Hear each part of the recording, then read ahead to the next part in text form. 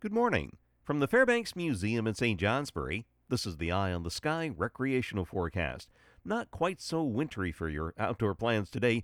We have some early clouds giving way to sunshine, and that'll mix with some clouds this afternoon through New York into western Vermont. All in all, not a bad day. Not as cold as yesterday, in the upper 30s and low 40s northeast, and generally in the 40s west and south. There will be a light southwest breeze, becoming a bit gusty through the Champlain Valley.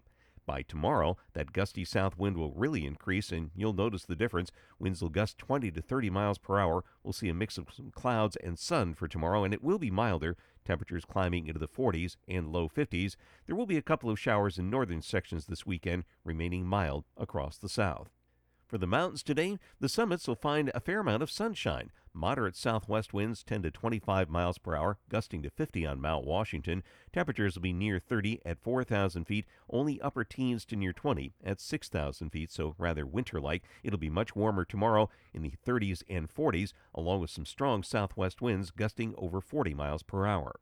At lower elevations, light winds will become southwest today, around 10 miles per hour, gusting over 15 in the Champlain Valley, and then tomorrow, south winds increasing, gusting 20 to 30 miles per hour. I'm meteorologist Mark Breen with an eye on the sky.